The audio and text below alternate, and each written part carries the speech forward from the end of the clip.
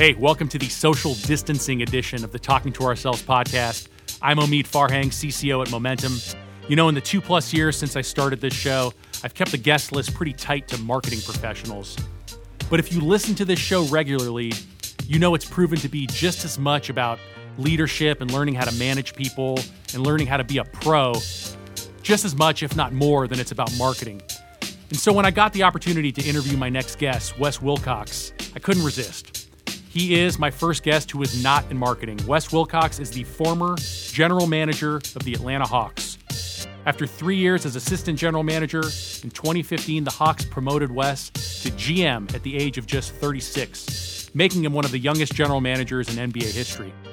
Prior to Atlanta, Wes served in a number of front office capacities over a nearly 2-decade NBA career for the Cleveland Cavaliers, New Orleans Hornets, and Miami Heat. Today, Wes serves as an analyst for NBA Network. He is the host of Deals and Dunks, the co-host of The Starting Lineup, and No Look Pass on Sirius XM. He is also a judge on the upcoming reality series GM School, which was created by Momentum for our clients at SAP and is set to debut this summer on NBA Network. If you've ever wanted to peek behind the curtain of working at the highest levels of an NBA front office, enjoy Wes Wilcox and I talking to ourselves. So, okay, here's the first thing I wanted to ask you. So, you were just talking about the transition to media. Was the hardest thing about the transition from a front office to the media that you've worked so hard to learn just how evasive to be with people without seeming inauthentic, and all of a sudden now the job is to like open up and give people a peek behind the curtain when you're an analyst on the radio or on television? Was that like a weird transition? It's like, okay, like let it go, let your shoulders relax a little bit. You can be more honest. You can be more forthcoming. Well, it's interesting. You wouldn't say more honest, and you wouldn't say more honest because in the job you're trying to be honest. Right. Even that sounds terrible, right. You know. But in the job, you need to be honest. There are just things you can't share, of course. The most challenging component of media is one, how do you just do it well? Like, how are you efficient in what you're communicating? How are you clear in what you're communicating? And then the other part is, how are you like managing your relationships across the NBA? And, you know, are you critical of someone's decision making or not? And like, because that's what you want to see from a viewer's perspective, right? You want to see a point of view. But if you can, I've learned to just take a little bit of a step back, focus on, again, what exactly am I trying to communicate? How can I communicate that really clearly? And then present options. And then say, you know, this was one path, this was the other path, that, you know, in this decision-making situation, maybe explain why someone's making a decision and then leave it, you know, try to leave like a firm opinion out, and that way you can navigate, you know, relationships while being good for TV or radio or a podcast. Yeah, it's a different skill. It's a related skill, but it's a different skill. It must give you a newfound appreciation for someone like Colin Cowherd, who can just like go on by himself and talk for 3 straight hours. Oh my gosh. Yeah, a couple times we've had like the radio go down where the other host, you know, and on the radio, like they call you a host. Like in my position, they'll call me a host. I feel of myself like is really a co-host who's really, you know, relying upon the media person, the seasoned media vet to lead the show. And a couple times those guys have gone down, just technology issues, and then you're out there flying solo trying to run a show. It's interesting. Are you properly caffeinated today? Oh, I'm always properly caffeinated. Can we just start with, can you just tell the people what your standard Starbucks order is? Grande 5-shot Americano with room, light half and half, 1 Splenda, and on a typical day, I'll have 2 of those by 10 a.m. Yeah. So this actually isn't a podcast. Your wife contacted me. This is a caffeine intervention. That is an appalling amount of caffeine to have in a day. Is it though? 10 shots by 10 a.m.? Is that? I mean, look, there's it a works little for you. Water and half in there. Yeah. I will say a couple times I've walked into Starbucks like for a 3rd or 4th time in the same day, and I have had like the people who work there who you build a relationship with. a couple times they've been like, this might not be healthy. Yeah. And When the whenever barista your quote unquote dealer, your barista is telling you might want to slow down, I have walked out of the store thinking to myself like, yeah, maybe I should try to dial it back. Wes Wilcox, where are you from, and what did your parents do? From La Habra, California, and my parents were high school teachers. What they teach? My dad taught woodshop for the majority of what I remember is my youth. Yeah. I think he taught a bunch of other disciplines, but he's really a woodshop teacher. And my mom was a dance teacher, which was like in the PE department. But my youth, I remember going to my mom's kind of dance shows and going to my dad's woodshop. What did 12-year-old Wes want to be when he grew up? A basketball coach. A basketball coach. A basketball coach, okay. Yeah. I never wanted to be a front office guy. I wanted to be a basketball coach. And I actually remember being in my mom's... My mom did, teach some art, just like my dad did as well. And I remember sitting in my mom's classroom at a young age, probably much younger than 12, drawing on the chalkboard at the time, trying to draw basketball plays. Who was the coach you idolized? At that point, I don't think there was like a specific coach that I looked up to and I said, man, that's the guy. No one in my family is in basketball. No one that I know of played basketball. I don't even know like how it stuck. But it stuck from a very, very early age. And I watched Hoosiers last night with my kids for the first time. We have a 10-year-old and 7-year-old twins, and my wife. We've, with this coronavirus thing, we've all been spending great family time together. And because school is homeschool, we can start essentially whenever you want, right? Yeah. So we've been watching, like probably everybody in America, watching home movies. And I definitely watched Hoosiers more than any movie in my life. And that movie, I believe, was made in 1986, so I would have been 7 years old at the time.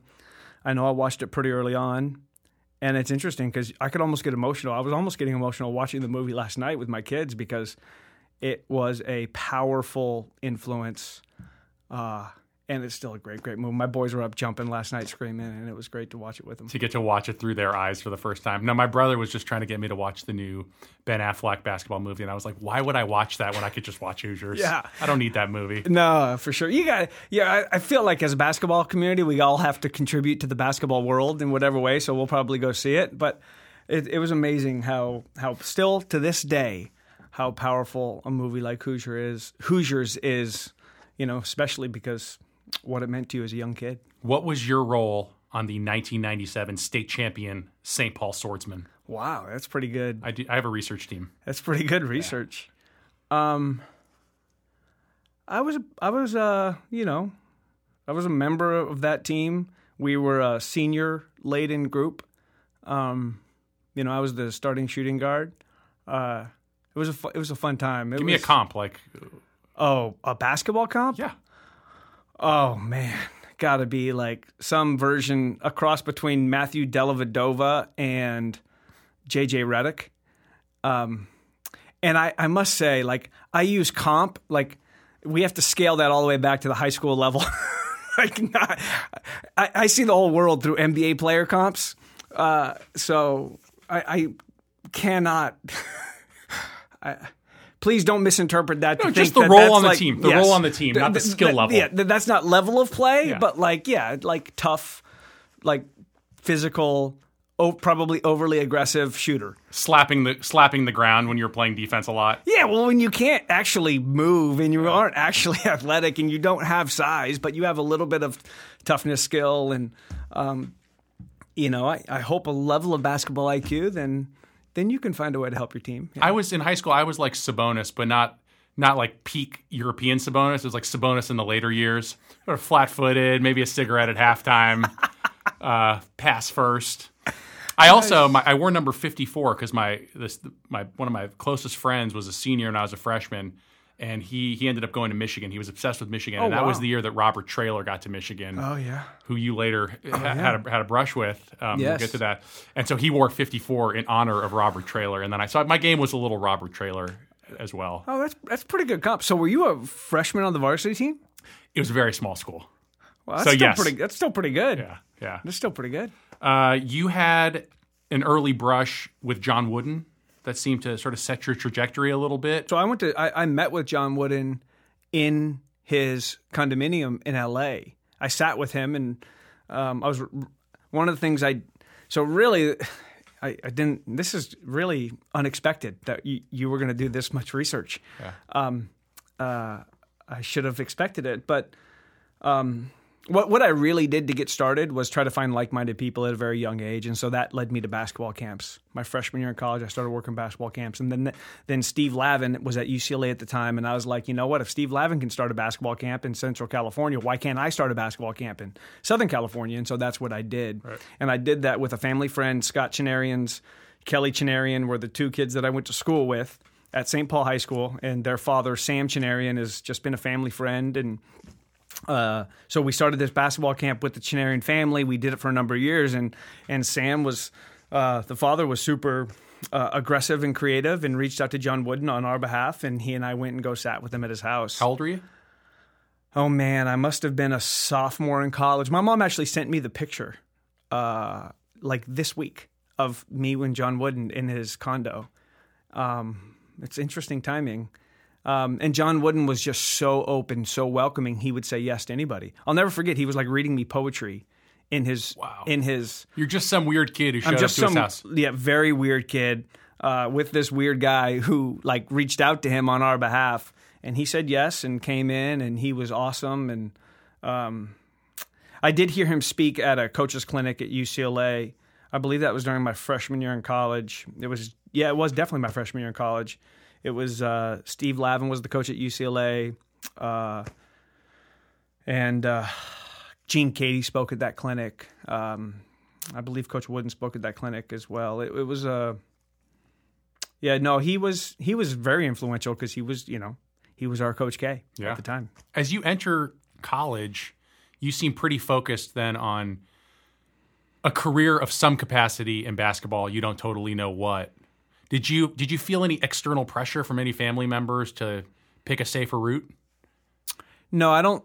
First of all, my family didn't know what that meant, like to be in basketball.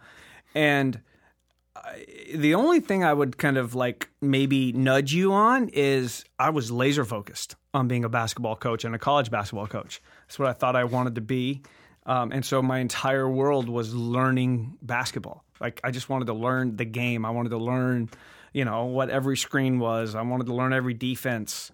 And so how do you gain that knowledge? Well, you got to gain access to the smart people who are around that space. And how do you eventually then want to work in the space? Then you got to find, people who are in the space. And that's where it was like, I'll never forget going to Stanford basketball camp and working many, many Stanford basketball camps when Mike Montgomery was the coach. And the University of Utah, Rick Majerus was the coach. He was like, that was the first time in my life I stood on the floor and I realized how little I knew about basketball, watching him teach, listening to him teach.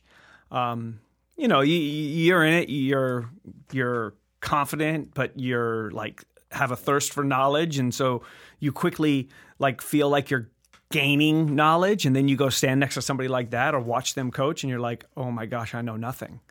And but great relationships to this day came out of all those camps.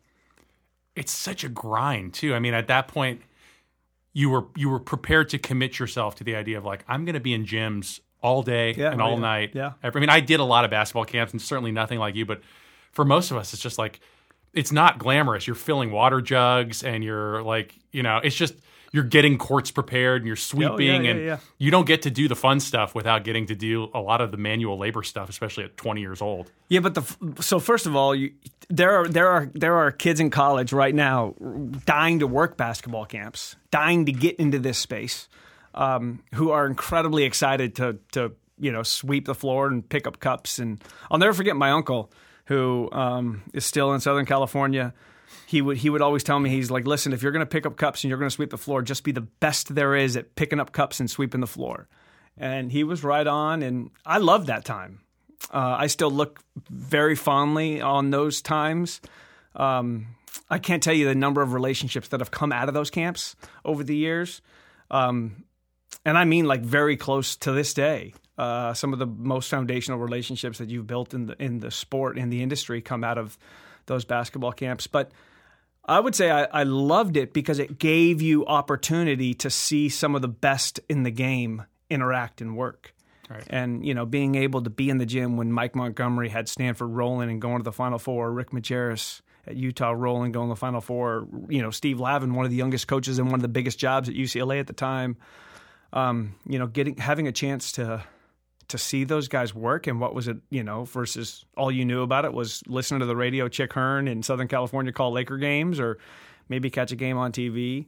It was pretty cool to be in the space. Yeah. Well, we're about the same age. And I mean, back then there wasn't a lot of precedent for getting those jobs without having established yourself at least as a pretty successful player at the college level. Did you feel like you had to sort of overcompensate? Oh, for sure. Be the guy who picks up cups with great pride and for integrity sure. because this is your only route in? Like, did you see it that way then, or was it sort of subconscious? Oh, no, for sure. Like, I knew that I had to find a way to distinguish, right, and differentiate. Yeah. But the other side of that, though, you got to be careful. And it's in some ways has hurt me in my career because when you go so hard and you work so hard to be prepared, that can at times, be something that others don't appreciate as much as you appreciate because you care so much about it. And it's been that alone has something that I've struggled with throughout my career. It's a great strength, but on the other hand, it's something you have to learn how to manage because you got to understand where you fit in the grand scheme of things. Yeah. You said you were laser focused. Was there someone who came into your life in that period of your sort of early to mid 20s that had the credibility and pumped you with confidence that sort of corroborated like, yes, you can have a special career in this business? Was there a coach? Or? Yeah, Donnie Daniels was an assistant coach at the University of Utah, and he was Rick Majerus' lead assistant, I believe, at the time. And he got the job at Cal State Fullerton. And so I transferred to a bunch of schools. I kept moving.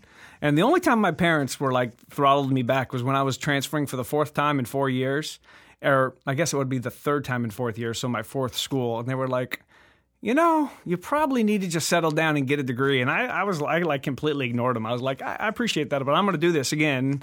And this transfer was going from Cal State, or Cal Poly Pomona to Cal State Fullerton. And the reason I was transferring is because Donnie Daniels had gotten the Cal State Fullerton head coaching job. He had played at Cal State Fullerton back in the day and had gone from the University of Utah's lead assistant to Cal State Fullerton. And I was just fortunate to have worked those basketball camps. And in those basketball camps, I got to watch Coach Daniels as an assistant coach for, I think it was 2 summers. And then he gets the job at Cal State Fullerton, which is 5 miles from my house. And I knock on the door the first week. There's no one in the office. And I'm like, hey, Coach, I want to work for you. And he's like, okay. He's like, I'll never forget. He's like, so what's your story? And I'm like, well, I'm a student. And he's like, well, how can you work for me if you're a student? I said, I'll transfer. And so I transferred there. And you were like 1997 St. Paul state champs. Obviously, you know that. I did not lead with that. So anyways, but then working with him was incredible. And he was probably the first person that really blew a great deal of wind in my sails. There was an assistant coach at Purdue, Jim Thrash at the time, who really was a great mentor as well, who I latched onto when I was at Purdue for my sophomore year that really blew wind in my sails as well. Yeah. But probably Jim Thrash and Donnie Daniels, 2 great basketball people, both retired now. Yeah. So you're a senior at Fullerton. You talked about how you were laser focused on a sort of a college career or college path. And then you get your foot in the door with the Miami Heat. Is this a lark or is it through someone you know? Yeah, through Stanford basketball camp. Yeah. One of the guys who worked Stanford basketball camp had taken a job as an intern in the video room in Miami and sent out an email to 3 or 4 people. He actually didn't have my email. I was not on the email, but he had sent it to 3 or 4 friends who all hit me on the same day. I'll never forget getting phone calls. Hey, the guy's name was Andrew Sloan. He said, hey, Andrew sent this email. I can't do it, but I think you'd have interest. And I got 3 phone calls the same day. And again, there's times in your life where you should listen to what's going on, even though you didn't expect it or you don't want to do it. And even though I wanted to be a college basketball coach, and this was the NBA, Pat Riley was the coach at the time, and I was, the Laker connection growing up in LA, being a huge Laker fan. I thought it was worth sending a resume in, and it ended up working out. Does Pat Riley ostensibly become your boss, or are you 5 steps away when you show up in Miami to take that job? I guess Pat Riley would be the boss. This is 2001 or 2002, right? Yeah. Yeah. But I no, he was so many steps away. Right. My direct bosses at the time were actually Travis Schlink. He's the general manager here in Atlanta. He was the video coordinator. And then really Eric Spoelstra was like, I think the 4th assistant coach at the time. I remember sometimes he traveled, sometimes he didn't travel. He was like behind the bench. And then Jordan Cohn, who's now a scout for the Philadelphia 76ers, was like the director of information and technology or something like that. So I would say those were like my 3 direct bosses. But and that's how I saw the job, is through the lens of Travis, Jordan, and ultimately Spo. What does an intern in the scouting department of an NBA team do? Yeah, so this was video. So we were on videotapes at the time, just moving into DVDs. The jobs are very different now. But it was just, all sorts of recording games and getting organized and helping the staff prepare for, helping Travis have the the video into the editing system. It's very different than it is now. We just download stuff. It's already chopped up, and you're labeling and getting stuff to your coaches and getting the game prep tapes. The audio video component is a strange skill. Did you learn that through college? Like, no. Okay. No. You just figure it out. Oh, yeah. This is just like, this is like, use your logic, right? And figure out how it all fits together and make sure it works. And whatever you don't know technically, you got to be able to make up in effort. Right. You're not traveling as an intern at that point, right? No. I mean, you're like stocking Gatorade. It was I'm very comfortable with getting water where it needs to go, working a floor, having a towel. It felt a lot like basketball camp. Didn't go to practice very often in that setting. Mostly in the video room, but occasionally we're on practice with the towel, working the floor, filling up water.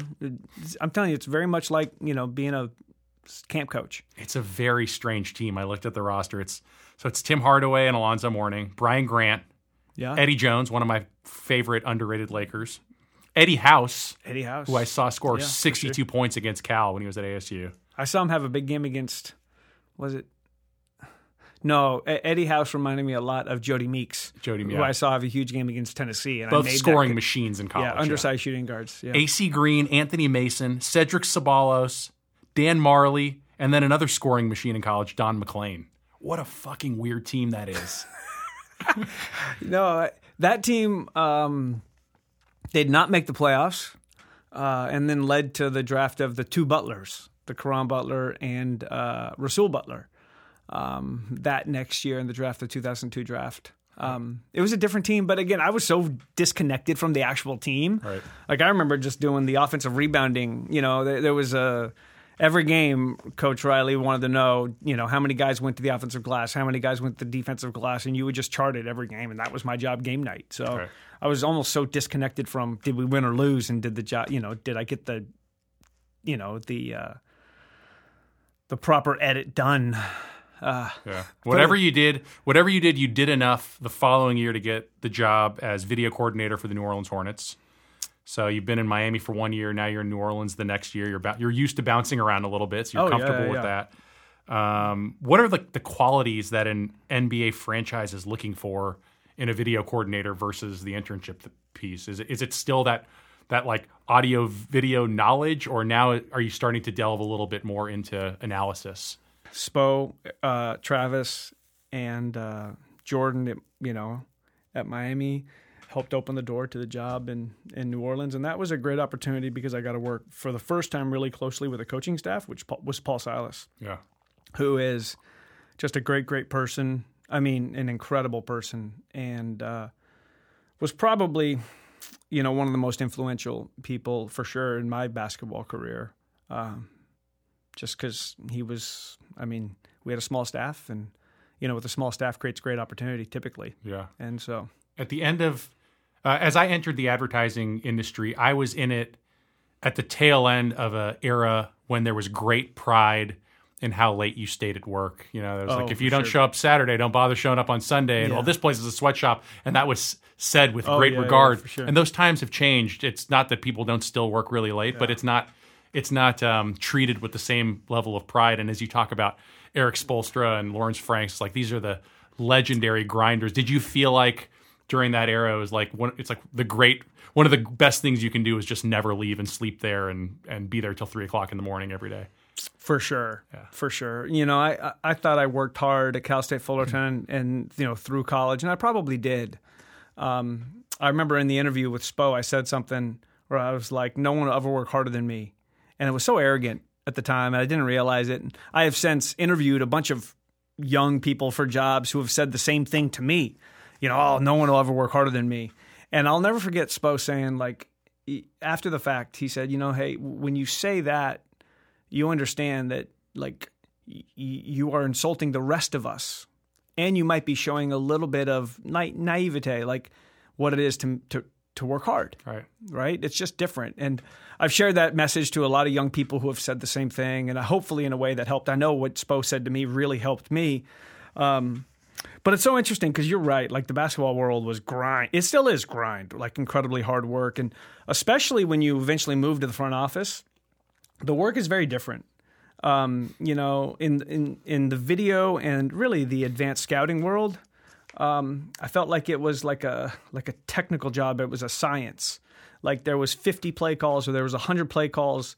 I can know all 100 plays, right? Like I can tell you there's a score. There's essentially a scorecard. And I can get 100 out of 100 right, or I can get 98 out of 100 right, or I can have answers to 90 of the 100 questions.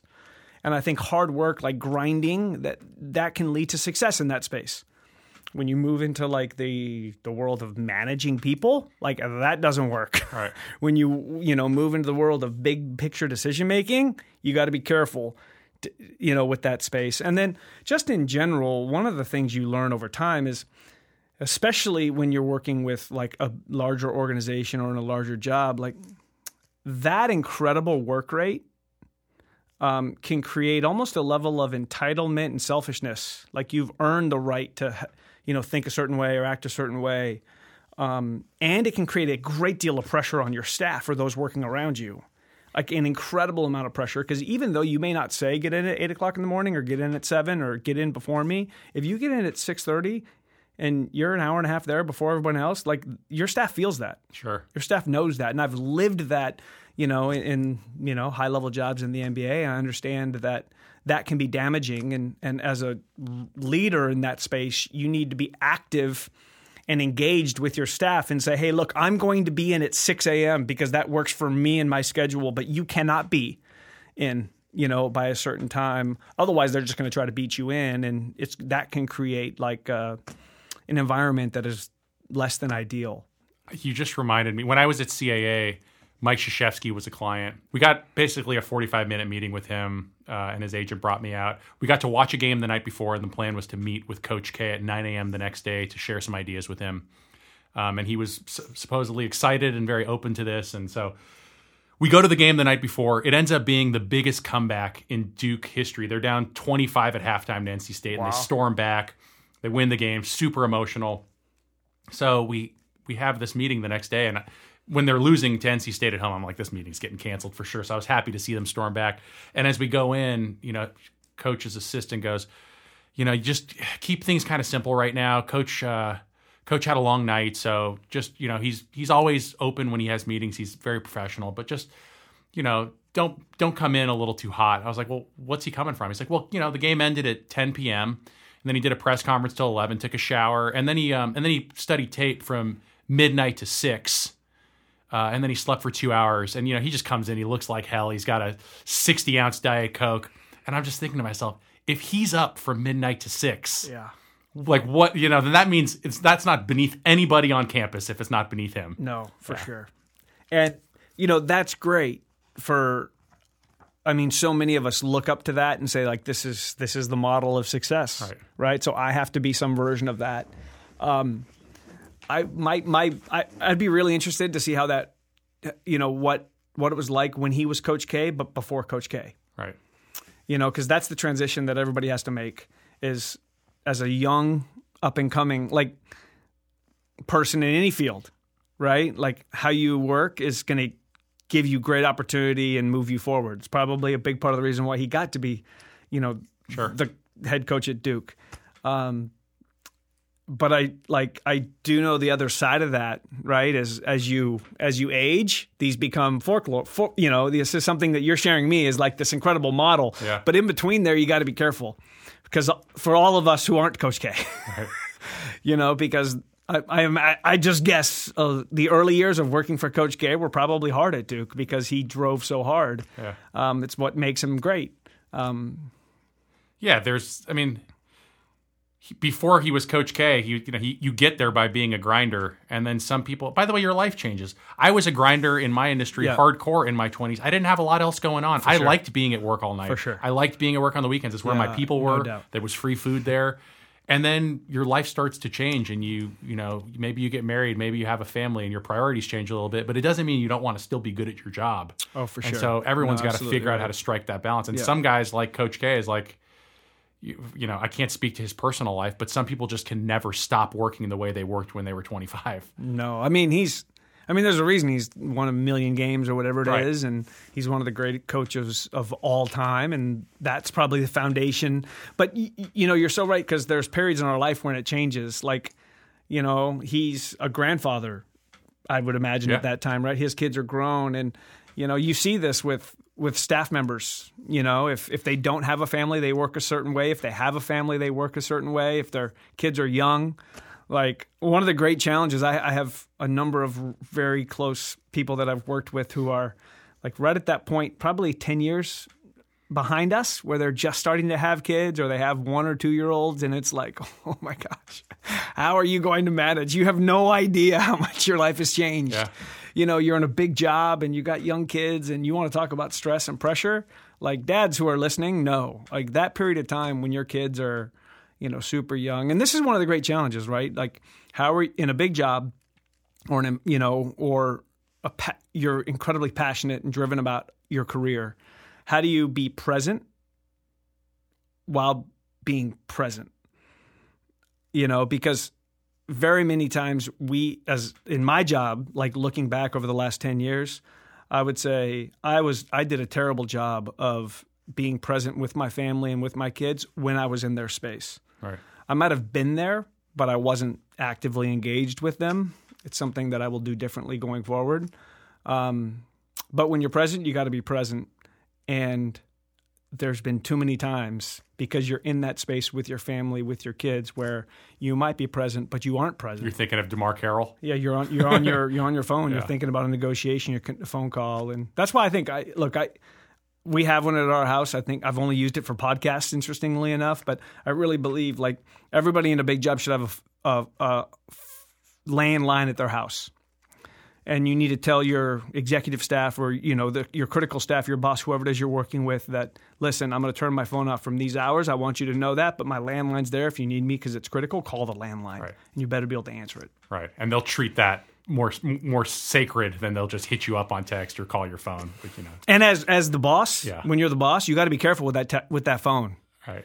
And I have made this mistake too a million times. When you're sitting there watching a game at 9:00 at night, and you're firing off text messages to your staff or your scouts or your whatever it is, just understand those text messages are invasive to their family and their time. And you may not think you're just like engaging with your staff member or you can't turn it off. But on the other side of that text is a wife or a girlfriend or a kid that, you're making it more difficult for them to be present when they're present. And you just got to be careful, man. These phones are dangerous. Yeah. A big part of success in any career is talent and persistence and perseverance. But the other part of it is we all need a little bit of luck. Yeah. So you get to the Cleveland Cavaliers in 2003. Yeah. And you're there for several years and hold a number of jobs. But just for context first, you arrive in Cleveland in 2003. Who else arrives in Cleveland in 2003? The Cavs drafted LeBron in 2003. That's helpful. That's helpful, yes. We were incredibly fortunate at that time. Paul Silas had gone from New Orleans to Cleveland in 2003. He was gracious enough to take me as his advanced scout at that point. And he took two other coaches with him as well. Steven Silas, his son, who's now currently an assistant with the Dallas Mavericks and going to be a head coach in the NBA, one of the great, great people in the profession. And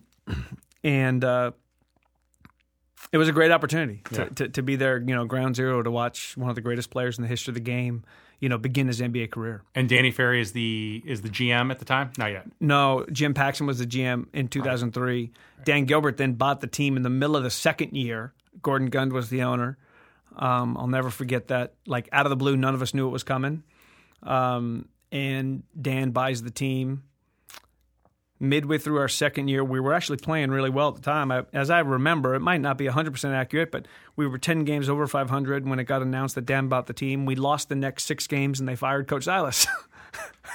And I went from advanced guy to assistant coach, and Brendan Malone, who was an assistant coach at the time, went from assistant coach to head coach, and we tried to get the team in the playoffs, and we crashed and burned and did not make the playoffs. We continued our stumble at the very end of the season, and then that offseason, it was the summer of 2005, that's when Danny Ferry came in as the general manager and Mike Brown as the head coach. Right. And you had, you must have held 4 or 5 positions in Cleveland, right? Yeah, a bunch of jobs. I started as advanced scout, and then eventually, did that stint of assistant coach, and then moved back to advance, and then I kept getting nudges to move into the front office. I never wanted to be a front office guy. But multiple people along the way. So when you're able to zoom back and look at your career, just like I wanted to be a college coach and the NBA opportunity happened unexpectedly, it was very much the same way. That a number of people in different walks in the NBA said that, you should be a front office guy. You should be a front office guy. I didn't even know what a front office guy did. Right. One of my favorite lines is like, I didn't know what a cap hold was. In front office talk, like a cap hold is like a very simple, fundamental to understand, or I didn't know what bird rights were, which are pretty simple things to understand. And but eventually, I was actually offered a job in the front office. I turned it down the first time to stay on the coaching side because I wanted to coach. And then the second year that I was offered a job again, a similar job, I did move into a scouting position. So that was a college and pro scout. And then I started a couple D-League teams, which is now the NBA G League, along the way. And then, moved up other positions throughout the front office at the time. Yeah, and then you culminating in director of player personnel. Yeah. One thing we talk about in marketing is, and I think it's true in any profession, is you do a good job at one level, the reward is you get promoted. The new job may not totally overlap with the skills required that you displayed in the first place. Did you find that the same was true for you? Like, if you're really great at player personnel and breaking down video footage, that feels like a pretty isolated life compared to interacting with players, interacting with coaches, interacting with college kids. Yeah. Was that transition difficult for you as you were sort of working up the ranks? It was most difficult at the top. It wasn't as difficult along the way. One of the great parts of the growth in the front office is I started, you're right, with player evaluation, and at the end, if you were to say, okay, what is the lifeblood of a basketball organization? It's the input of players, right? However you're bringing players into your organization. Yeah. And so that scouting job, like evaluating a player, knowing what a player is, like knowing what makes a good player, like I may not have been able to articulate it at the time, like what are the characteristics of players who are going to make it in the NBA, or what does it mean to be a scout in the NBA? But like, though I might not have been able to articulate it, like I knew basketball because I'd worked to learn it. Like, so that part I could differentiate. Like I knew what it meant to be a competitor. I knew what it meant to, have a basketball IQ. I knew what it meant to have a skill set at a position. But there was a lot of learning along the way, that helped me organize how you think about the job of evaluating players. But then the job grows, right? Then it goes from, evaluating a player to now, what is the role of a scout? And then how does a scout fit in the scouting department? And what are the different departments as a scout? And then once you kind of get to the point of understanding what it is to run a scouting department, both pro, college, and international, now you start thinking about, okay, what else are other skill sets for a front office guy, like the cap, like we're talking about cap holds and bird rights, like how can you learn the salary cap? And And then how can you manage people, and how can you build a basketball team, and how can you plan short-term and long-term? Like, there's a lot of things in the front office. But one of the great things for all of us is we should always have something we don't know well. You know, we should always be doing something that we're not good at. It's humbling, and it drives your education. And that was just a great time, because though I knew basketball, I knew what a player was, and there was a lot to learn, and there was a lot to grow, and so it was a great opportunity to grow with a great group of people who, created a lot of opportunity and exposure to learn the things that you didn't know. Yeah. Is the draft just the highlight of your year as a director of player personnel? Is that the date that you have circled as like, this is your Super Bowl, basically? Yeah, it's a big date. The way we organized it in Cleveland is I was less draft focused, though I had draft responsibility. Trent Redden, who was a young intern at the time, is now the assistant GM of the LA Clippers. Trent really organized and managed the draft process for Chris Grant, who was the assistant GM at the time, who then became the GM in Cleveland that we worked for.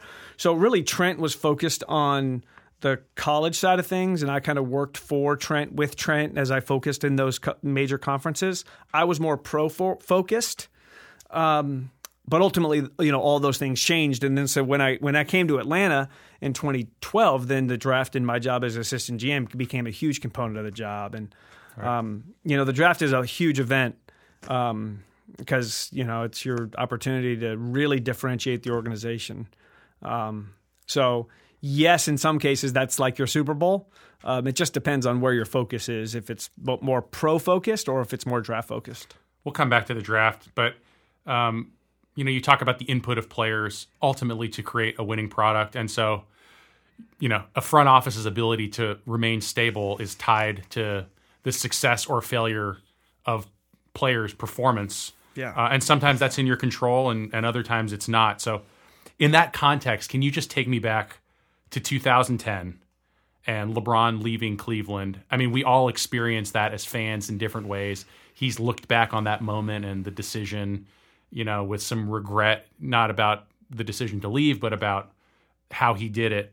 But I'm just wondering from your perspective, you're watching that event unfold, and I'm curious just through the prism of how this is affecting your career and your life in real time as you're watching this guy make this decision that has, a huge ripple effect on a lot of people's lives. One of the things that people, probably are not aware of in this period for the organization was the amount of change that came before this decision for LeBron.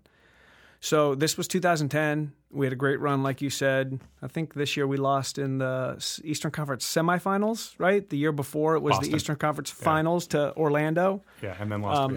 And then we went to the finals in 2007.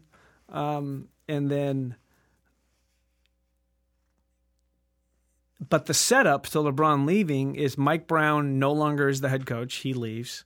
Mike Malone's gone. Danny Ferry's gone. Lance Blanks is gone. Mike Winger's gone. I'm probably missing a handful of others. Right. And so Chris Grant is left as the GM. Trent Redden, who's, I don't even know what Trent's title was. Trent was scouting, organizing the draft. I don't even know, scout at that time, doing NBA D-League stuff. Like, all of that had transpired.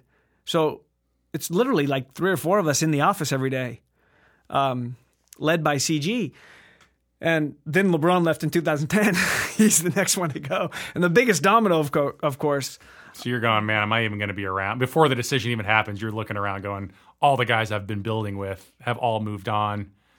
I'm either getting promoted or I should start looking for another job. Yeah, no. Yeah. There's been a number of moments like that in the NBA. Yeah, no. That was definitely one of those moments where you didn't know. CG was great, that Chris Grant. Yeah. Like he was. My wife was working for the team as well, Cleveland at the time. So I think actually she's the reason that I hung around, because everybody loved her. Right. I think they appreciated my work, but right. they loved working. Like, we lose him, we lose her, and that's not acceptable. No, that's right. So, but no, it was a crazy time. That's one of those times where you're like looking around, like, how is this going to change? And then next year we broke an NBA record. We lost, I think, 26 consecutive games, or we tied a record at the time. And you were there for that? Oh, yeah, I was there for that. And then does Danny Ferry bring you to Atlanta? Yeah, 2012. At this point now, you and Danny have been working together for close to a decade. Yeah, long time. Do you view him more as a mentor or more as a partner? Oh, mentor. Like, I was distanced early on in Cleveland because I was there in 2003 as a scout. They kept me around in 2005 when Danny and Mike, Chris and Lance took over in Cleveland. They gave me an opportunity, but so I met Danny for the first time in 2005, and he was the one that gave me the opportunity in the front office in 2006 and ultimately in 2007. And so, but I didn't really work that closely with him until, more like 2008, 2009, 2010, where I started to get more day-to-day interaction. He was always very present, but, and I think it was really through my scouting reports, really just, writing a scouting report, hitting send, and, it's another great lesson for all of us. How do you extrapolate like what you learned in time? Like one of the loneliest jobs in the world is scouting, because you sit there, you're watching games, you're evaluating, you spend a couple hours writing, summarizing your thoughts and hitting send, and then that email just goes off to into oblivion, and there's no feedback. You almost never get a, hey, this is interesting, or hey, what's going on here, or hey, I read your thought. Why'd you say this? And so for all of you out there who are sending those emails and not getting a response, it's worth it. Keep doing it. And for all of you managers out there who are getting those emails and not responding, just, know that a small little nod to, and what's best? It's not a thank you. It's a question about what you wrote. Right. It's something, why did you think what you think? Why did you say what you say? Help me understand what you meant. Because that shows that someone's digesting your information. And ultimately, I think that's why. Is it almost like they're written so objectively that the recipient almost reads them like they're computer generated? It's like, I wouldn't ask a question to a computer. A computer sent me this. But your job is to have the brain of a computer and to be able to break things down objectively. Yeah. It's it's interesting.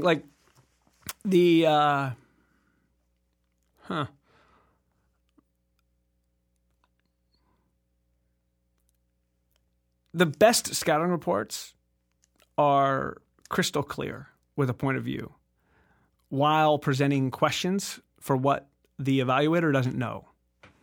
The scouting reports you have to be careful are the firm, this is the way it is. Right. Because one thing you learn in basketball decision-making is you're going to make a mistake even when you're 100% convicted. And one of the other things you learn is mistakes change over time. Successes turn into failures, and then they turn into successes again. And failures turn into successes, and then they can turn into failures again. And so just understanding why you think what you think, especially as the evaluator and especially as the decision maker. You got to understand why your people think what they think. Why does he see that player that way? That is critical to good decision making. Because you're going to make mistakes, and when you make a mistake, you have to be able to unpack that mistake and say, look, we made that mistake for this reason.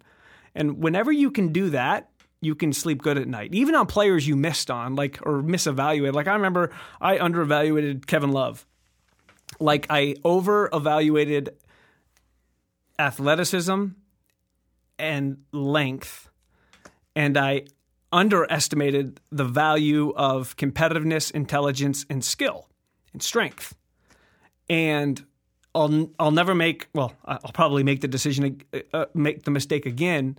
But I won't. I remember writing an email to the staff articulating, hey, look, I made a mistake on Kevin Love, and this is why I made a mistake on Kevin Love. I can sleep well at night knowing that I underevaluated Kevin Love because I understand why I underevaluated Kevin Love. Right. The decisions that I have a hard time wrestling with is when I can't say, why did this happen? Right. And as an evaluator picking players and as a decision maker making decisions, it's really valuable to understand why people think what they think and why we make decisions what we make. And that's where the engagement with a scout, the best scouts have a point of view and have, questions that they have. They articulate what they're having a hard time evaluating. From the player standpoint, just on an emotional level, I think about it to get into Harvard, you have to be the smartest kid within 200 miles. And then you get to Harvard and you're in class, and if you get a classroom full of kids who are all the smartest kids within 200 miles, someone's got to now be the dumbest kid in the class. Yeah. And what's true in that classroom is true on an NBA roster. Every guy on that roster was the best player within 1,000 miles for most of his life. I look at the roster when you showed up to Atlanta, Lou Williams was sitting on the end of that bench. He was a younger player then. But like, Lou Williams went on to be an all-star. He didn't play a lot when you arrived. So some of it is like Kevin Love showed up in the league. He was ready to play. Some of these guys show up to the league and they're 19 years old and, maybe they have unbelievable tools, but they lack maturity or they lack the coaching or they just lack the experience. And you go like, this guy's going to be a really good pro in 7 years. But that's not so helpful to you right now. Like, how do you manage the emotions of these guys who all have an expectation that when they show up in the league, no matter where they got drafted, I'm sure they all have the irrational belief that they're going to be all-stars. And you get to sort of watch them reckon with reality over time. Yeah, no. See, I just did it. I said, yeah, no. Yeah, no. Sirius XM, the great Sean Butler, who leads Sirius XM, said, you do this thing where you lead with yeah, no. So I need to not do that. That's your tick? Yeah, no? That's one of my ticks. So let's start this over. So the irrational belief, well, you want a player with that confidence. One of the most important traits of successful NBA players is confidence. You got to have a great work rate. You have to be really competitive. You have to have a skill that translates to being able to be successful at the NBA level. But you also have to have great confidence. And if you don't have confidence, like even though you have those other things, those other elements that, those other characteristics that project to be a good NBA player, without confidence, it's really hard to make it. But one of the things that you run into, and this takes time and experience, like we had a list of lessons learned that we would constantly be updating. And one of those is situational analysis is one of the most challenging to understand. And I think about the player that you're talking about that has this great belief and you draft him and you think they're going to be good, but you already have a really good starting point guard and he's a backup point guard. We all remember Kyle Lowry as a backup point guard with the Houston Rockets who was disgruntled. Yeah. He was tough to coach or whatever. Well, actually, I don't know that Kyle Lowry was tough to coach. He's just uber competitive in a backup role and, needed his own team and needed that time. Very much the same way Dennis Schroeder. People thought Dennis Schroeder was difficult and hard-headed. Now Dennis Schroeder looks like, a great sixth-man candidate, great player in Oklahoma City. Yeah. And so understanding, but those are opportunities. Like that's a market opportunity for an evaluator. It's something that the best organizations really understand. This is how we evaluated the player in the draft. These are the characteristics we liked about the player in the draft. He moves into this situation in the NBA, which, is not allowing him to maximize or show what he can do. That's an opportunity, and you got to continually knock on those teams to try to get those players. So now, as you get to the Hawks, and you join Danny, and it's got a different culture, do you start to take on some of this responsibility of just like helping players understand their role on a team, or not so much? Not early. Yeah. No. And I probably never really was in a role of, mentoring players until the very end in Atlanta, the last couple of years. And the reason is, well, one, we had two really highly capable people in Mike Budenholzer and Danny who kind of led that for us. And at the end, one of the things that happens too over time is you just come old. As you get older, the new players get younger. So when you're 35 and the new player is 20, that's a very different relationship. And so it takes a little bit of time for that space, to grow between, you and the youngest players on the team. And then when that happens, typically those young players look at you differently because you're, 15 years older than they are. So it takes time to grow to that. And, but ultimately, yeah. And, you're also forced into those interactions with players when, invariably you're dealing with the lives of your players and their families of their players. And you're dealing with a move, for someone that maybe is around your same age, but you're helping their wife get situated. You're helping, I'll never forget one thing that we did this well. There was some stuff with one of our players who was married with a couple young kids, and there was a couple break-ins in the neighborhood while we were on a road trip. And it's unsettling, right? Like you have a young wife with young kids, live in a nice neighborhood, there's break-ins going on. And we just we hired off-duty Atlanta police and parked him in front of the house for like 3 straight weeks and paid for it. And the wife was like, I can't believe you guys did this. Wow. It was so simple. But like it just gave her, we're like, look, we just want you to have peace of mind. We were like going on the West Coast. It was like a 12-day trip. And we even kept the police there when, the player was there, but just to create. So when those types of opportunities, right, when you do that, something so small that means so much, like that can help, bridge and change the relationship as well. Yeah, that's powerful. You were in Cleveland for largely winning years, and then you go to Atlanta, which, is winning 50, 60 games a year. Did you feel a cultural shift from one franchise to the other? Or? Yeah, very different franchises. But, we shifted in Cleveland, too. We were fortunate in 2003 when we got there because LeBron was there and the place was like, it was the sold out every night. And then the team, changes in 2010. LeBron leaves and the fans still came. I think largely because they had bought tickets or renewed when LeBron was there. But the fans were still great, and they have been great in Cleveland through a protracted, or multiple rebuilds now. Atlanta, the organization was just in a different place. Like financially, the team was in a very difficult position in terms of like cap management. We ended up making a trade with Joe Johnson that created a great deal of financial freedom.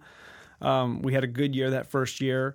But we were always juggling really three paths. The first couple of years in Atlanta, we were juggling like how can we keep it good, how can we go from good to great, and then do we need to rebuild, and just trying to manage those three scenarios and plan to try to figure out what's the best path forward for this organization with those three scenarios, given the roster, given the age, given the timeline, given the landscape in the NBA. Like it was a much more challenging time. With LeBron, it's easy because you have a clear direction.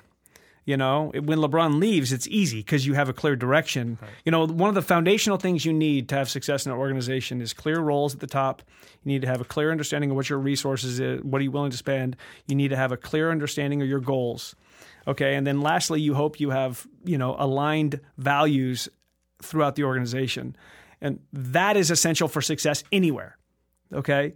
In Atlanta early on, three of those four things were pretty murky. Right. We didn't exactly know the resources. We didn't know exactly what the goals were because we were juggling multiple strategies. We ended up making a coaching change, which created more uncertainty. The one thing we had was, I think, aligned values. We kind of knew what we wanted to be about. Yeah.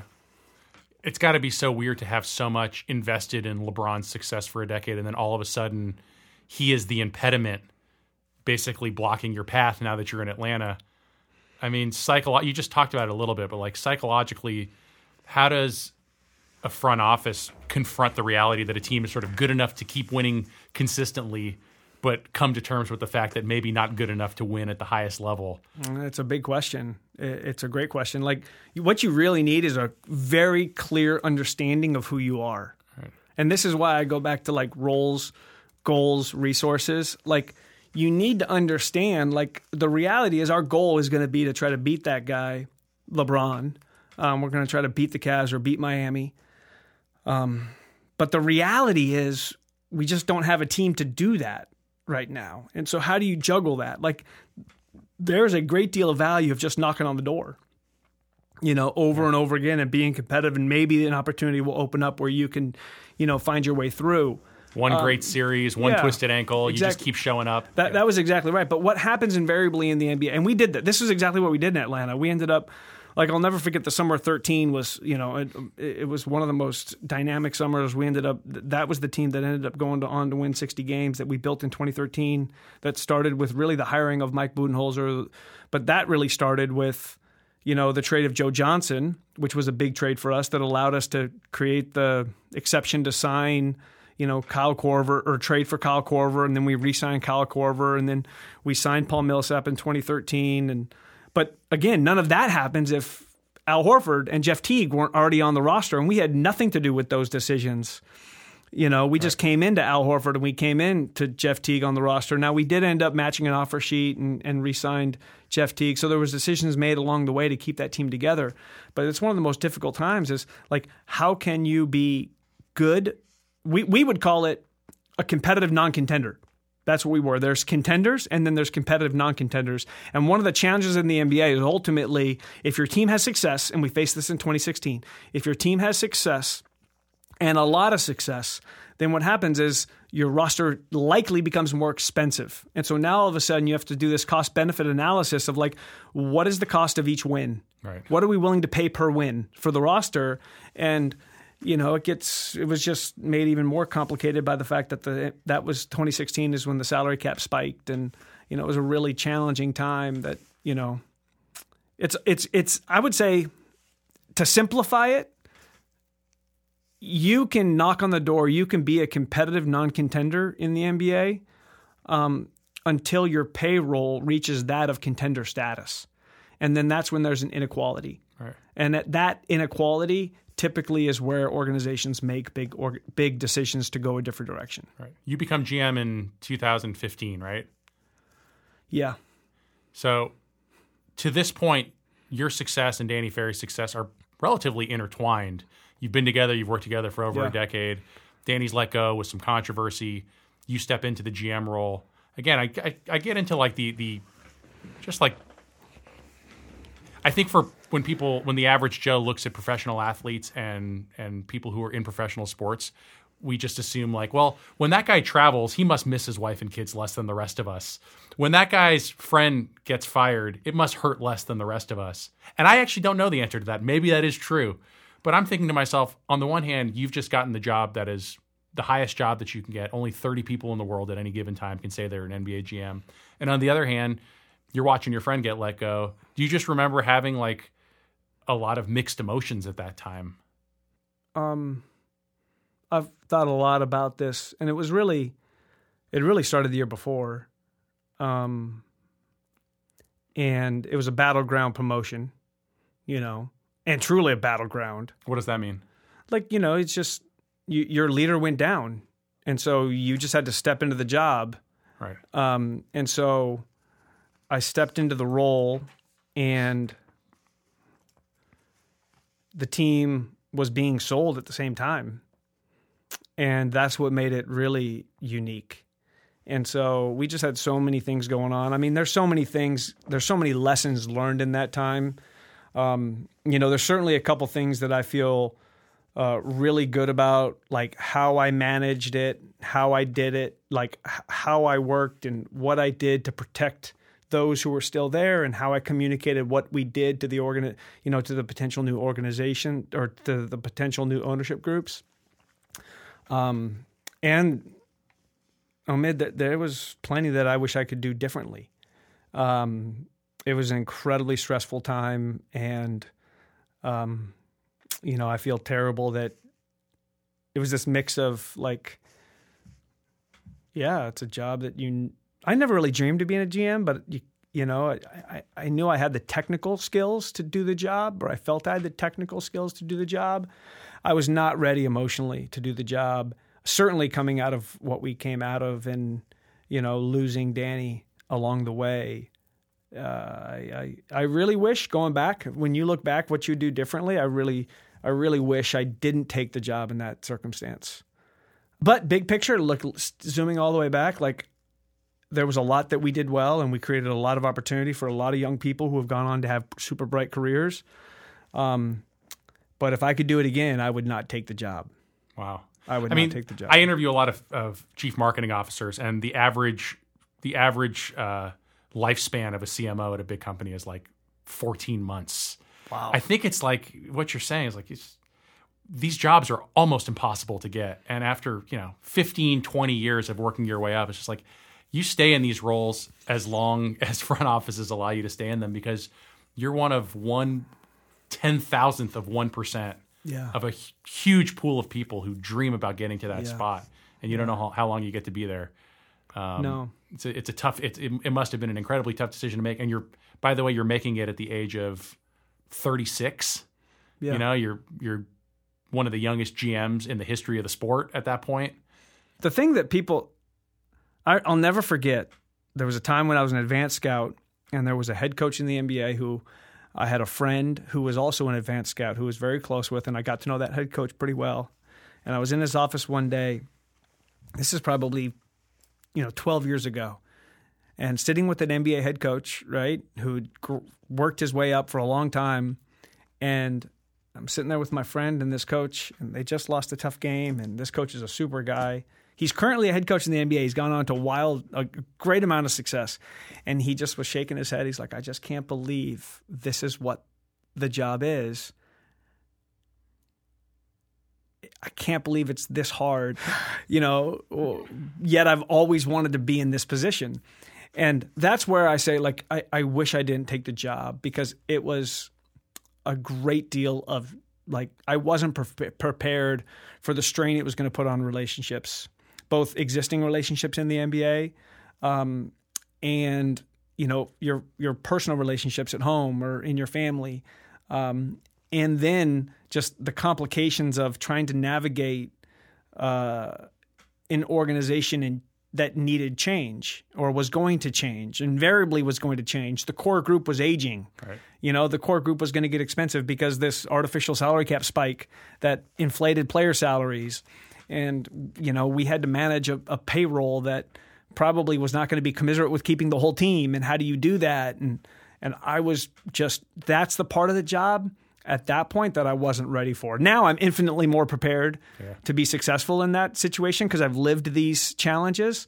But the jobs are really, they are massive, and they take a great deal of it's probably less technical skill now because you can go hire those technical traits, but really more about like big picture political understanding, big picture strategy, and really knowing how to effectively, build relationships with your existing staff and across the NBA. In the context of your career, in the context of the grind, the patience, the thousands of hours in dark film rooms, what advice do you give to young people who ask how to get their foot in the door with an NBA franchise and how to have a successful career?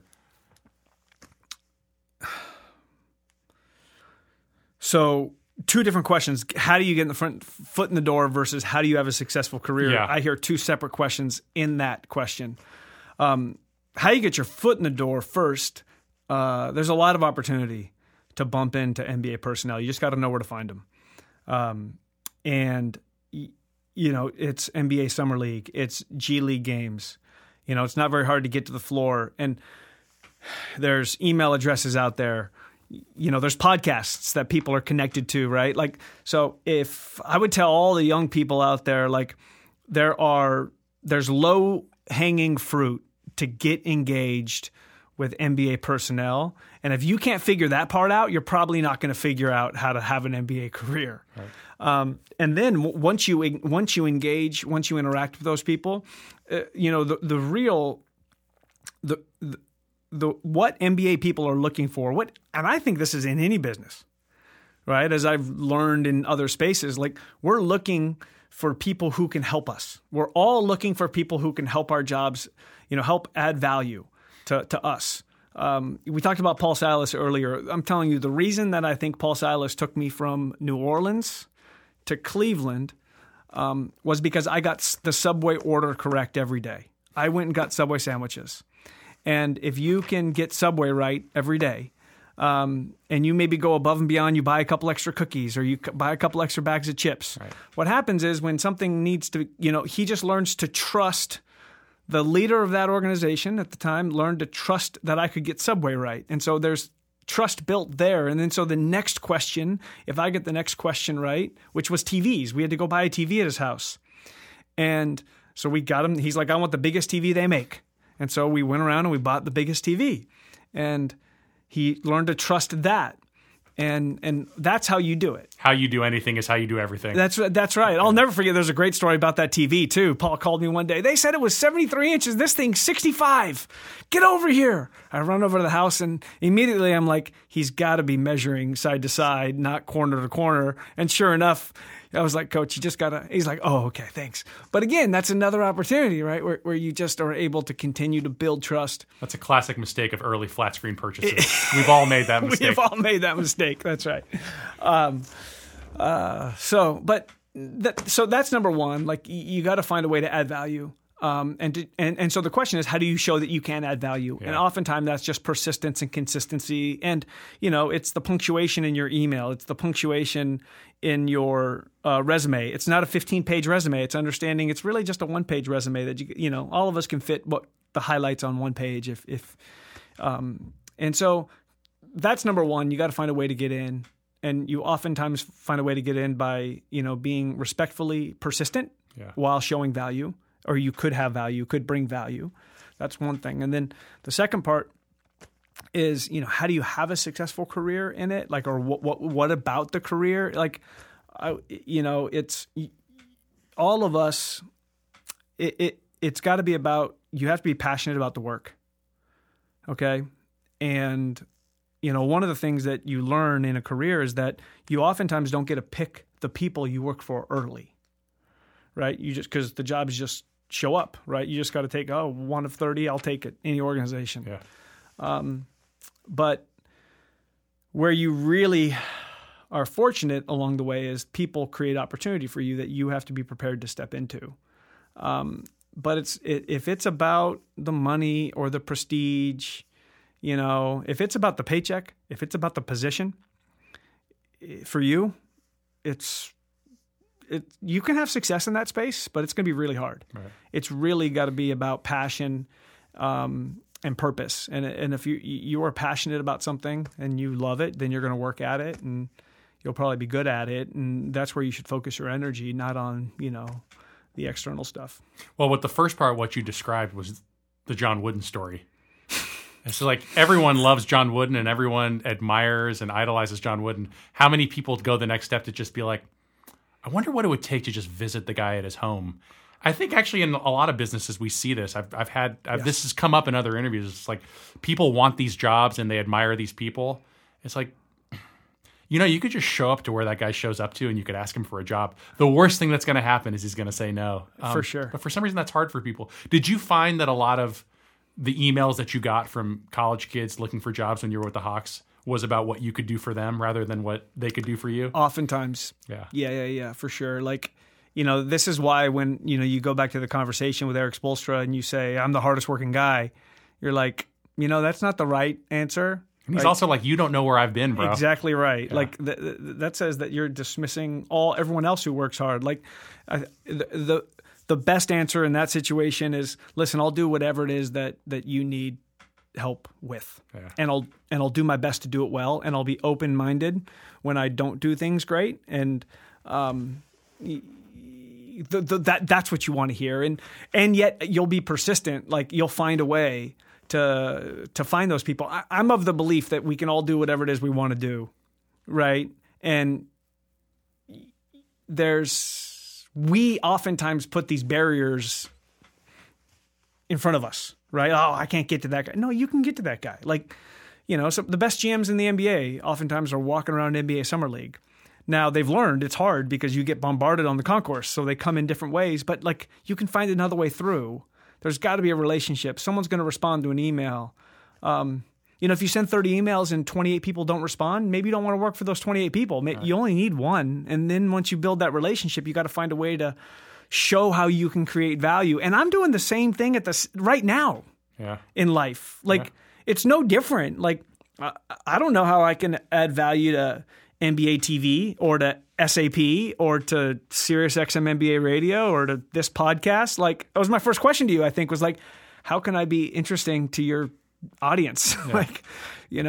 I don't, but if, I'm also of the belief that, at the end of the day, we're all just people. Yeah.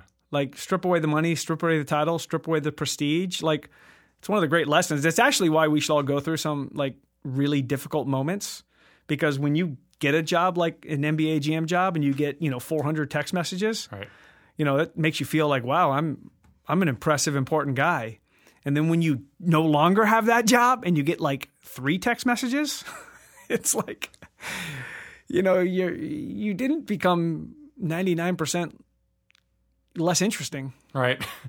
Well, I think you hit on it, and it's what's true of an NBA front office is true in the marketing industry as well. It's like everyone loves the day when the article comes out that says that you got the big job as the chief marketing officer or the chief creative officer.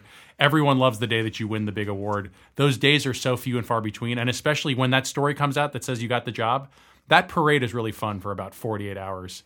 And then you have to actually go do the job. That's right. And no one's watching anymore, and no one's, patting you on the back every time that you You know, can I add to that, Please. though? One of the things, when you get that job, the big job, you're saying the chief marketing officer, CMO or COO or CEO or GM of an NBA team, even assistant GM, right? Yeah. I will, to all, whoever is listening, and the young people who are aspiring to be this, and the people in the seat who are currently in the seat, and probably way more experienced CEOs than us, having lived through this time and space, like there's a couple things that are really helpful tools to manage these jobs. Number one, you got to have someone who cares more about you than you. It's ideal to have that person in your office, right? Typically someone older, a mentor, like to help you gain perspective. That's important too. Like have a hobby. You got to have something that you're going to do outside that keeps you motivated, keeps you passionate. And the reason why is because when you go through those really hard times, when we're all been there, where we're like, I don't know that it's worth it. This is not freaking worth it. You can say, you know what? I'm doing it for my family, right? I'm doing it because I got into this, this game because I love it. And you know what? This is going to help me spend time on my hobby, or I'm going to expand my mind into something larger than what I'm actually dealing with right now. Please, everybody has to work out. Encourage your staff to work out. Be healthy. That is of critical importance. And then I'm telling you, everybody has to work on something they're not good at. If you're good at everything, it's like, what do they say? Like, if you're the smartest guy in the room, you got to find a new room. Yeah. I'm telling you, man, like, and it can be working out. Like, if you're not good at something, make it in a workout, something to humble you. Because it's just good for all of us to be in an environment where we're struggling. Yeah. One other question I had about the front office thing is like, what about friendship? Over a course of 10 years, you may draft a guy and you watch him get married and have kids. Yeah. How close do you allow yourself to be to a player, knowing that business realities may set in that could end that relationship abruptly? Yeah, no, it's a great question. I would say this is why a GM needs to be the leader of the franchise. Because what you want to be is the person that communicates those difficult times to those individuals. And so all that we want, I think, as people is to be treated respectfully and to be told the truth, right? I think those, like, if we use those guiding principles, even in the best relationships, if we say stuff to people, we help them understand the situation we're in, why we're making the decisions we're making. That's the respect component, and then helping them to understand that that you respect their family and the challenges of their times. Like, that's critical. And I have made this mistake, and I've seen it work well. Like I've been successful in this environment, but there's a couple transactions that still I struggle with because I was not able to. Or I didn't find the way to effectively navigate this component of it. There have been players that gave a great deal to our organization that I was trying to thread the needle between maybe some indecision making in terms of path. Like maybe there was one path where we would keep a player and then another path where we needed to move a player. And because there wasn't certain clarity in our goals, right, what we were trying to achieve, right, then I was trying to walk between the two.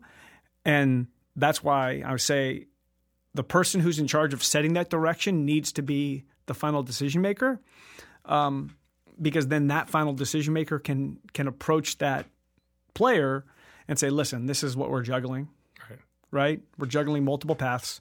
There's one where you're here. There's one when you're not here. If you're not here, this is what's likely going to happen. If you are here, this is what's likely going to happen. That's how you want to handle those situations. Right. Again, I got a couple right and I got a couple wrong. And I actually apologized this year to one of the players that I got it wrong with, to he and his family, at a random church in New York. Crazy.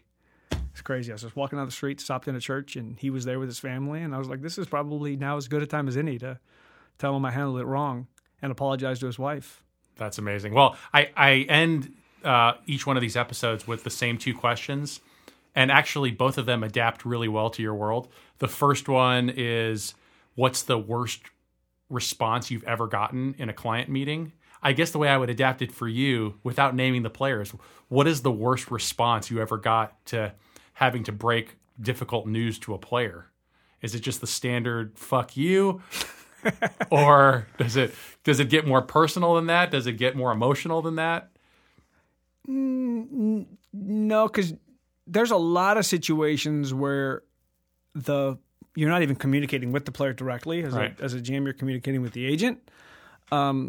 And there are times when you are communicating with the player, but typically those aren't like unexpected. Right. So there's distance that naturally gets created over time as you're going through those times of transition. They're ready for the hard conversation by the time they get to you. Or they may not like it, but they're just, eventually you can get just beaten down by the reporting that stuff's going to happen. And there's some physical distance too, because often the draft and free agency, oftentimes there's a gap in that space.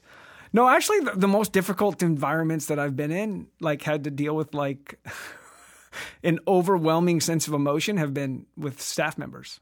Right. Yeah, where it's been like, don't have any idea how to handle the situation right now, and so I'm just going to try to be quiet. And then when you're quiet, then you get beat up for being quiet, because then people don't know. Typically, if people are being quiet, they're either they're trying to control themselves in the situation, or they don't know what to do. In my case, I didn't know what to do. You wish they had an agent that you could have talked to about it instead of dealing with it directly. That's right. And then the other question that I always ask is, it's called the one that got away. It's, what is that one idea that you've tried to sell, and for whatever reason you could never sell it, but you knew it would be an amazing idea, if you could just bring it to fruition. I guess the one that got away from you, as we talked about how front office executives' success is tied so closely to the success on the floor and personnel, is who's the player that got away? Whether it was a draft pick you didn't make, or one pick too soon, or a guy you had your eye on and didn't pull the trigger on. Who's the player that got away that kind of feels like a sliding door moment in your career? So what you learn in the draft is you have to identify the player, right? Level of player, this player is going to be good. And then you have to acquire the player, and typically one informs the other, right? The better you think the player is going to be, the more aggressive you would be to potentially acquire the player. Right.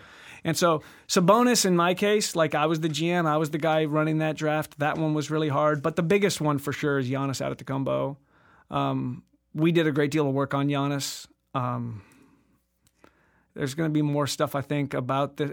And this is like one of those ridiculous things where like everyone goes out and says like, oh man, I thought Michael Jordan was going to be the guy. We almost had Michael Jordan. Like Giannis is certainly that level, or close to that level. We did a great deal of work on Giannis. We didn't draft him. He went 15. We got to 16. I know why though we didn't draft him. Like well, one, he went above us. He got picked one pick before your pick. One pick before us, okay. Yeah. We thought he was going to be very, very good. We had him very high on the board, but we didn't have him one on the board. If we had him one on the, which he should have been one on the board, that would have informed how aggressive maybe we were to move up, right? So like to sit here and like think that you're patting yourself on the back because man, we might have had Giannis higher than any other team in the NBA, right? That I don't know that that's true. It might be true. And when I mean on your board, what you do is you rank 1, 2, 3, 4, 5, 6, 7, 8, 9, 10. And if you have the 15th pick and the 7th players on the board, that's who you draft, right? Like we had Giannis somewhere right 7, 6, 5 range of that draft in terms of who we thought was going to be the best player. But again, your conviction informs your ability to acquire. Right. And we were convicted that he was going to be really good. We had done a lot of work that he was going to be good. I feel good about the work we did, but the lesson learned is we still ultimately didn't acquire him. And so that's the lesson that I take from that is one, maybe, we probably still underevaluated him. He should have clearly been one on everyone's board. Right. And that took a number of years to get over. But that's actually one that I've gotten over, even as great as he is and what he means to that franchise. And he's likely going to win championships because he's that great of a player. Incredible interview, too, by the way. I'll never forget that interview. And we interviewed him in Italy when he was playing for the Greek national team and left Greek like for the first time. 16 or 17 or something. Yeah, he was. I think he was 18. Yeah, it was an incredible interview. I've heard a lot of good ones that got away. I've heard some really good ideas. I've heard some real award winners. I think if I did this for another 1,000 years, I don't think I'm going to hear a bigger one that got away than Giannis. Yeah, I don't know that that's the badge, though, that you want to wear. The goal is to get these guys. John Hammond drafted him. Rod Thorne drafted Michael Jordan. Yeah. That's what you want to be in the GM world. And the Blazers missed Michael Jordan and Kevin Durant. And, a lot of great executives have missed out on Draymond Green. I mean, it's just part of it. It is. There's a lot of lessons learned and all this stuff. That's why, as an executive, you always want the good ones to go ahead of you. You want to pick right behind. I never had an opportunity to draft the guy. That's the best, career management. But if you really want to propel yourself and be great at it, you got to take the risk. And there was a lot of risk in Giannis. People don't remember that he was hard to evaluate, playing at a very low level in Greece. Right. Super young, didn't know what position he was. But that was a big one that we did not get. Well, you're 41 years old. I think you have a lot more really good picks ahead of you. And I can't wait to see what you do next. You're doing great work on the NBA Network and on Sirius XM, and I think people are going to be seeing a lot more of you on the NBA Network. I think the more you do, the more they want you to do there, and it's well earned. And I really enjoyed working with you on the show for which you're a judge, SAP GM School, which will debut this June. I didn't want to get into it too much because it comes out 2 months after this comes out. And we don't know how it's going to go. And we don't know how it's going to go, but based on being on set and seeing you in action, I think it's going to be really good. So, Wes, thank you for making the time, man. This was a different kind of interview than we've done before, but I think people are going to really enjoy it, and I know I certainly really enjoyed it. Yeah, thanks so much. Thanks, man. Okay, that was a little something different for you guys. I hope you enjoyed it. Thank you so much to Wes Wilcox. Thank you, as always, to JSM Music and the executive producer of this podcast, Jeff Fiorello. And a very special thanks to my friends at Acoustic in Atlanta, led by Gopal. They do incredible work for all your audio needs in and around the Atlanta and Southern region. Please reach out to my friends at Acoustic. And until we talk again, wash your hands, be safe, talk soon. Peace.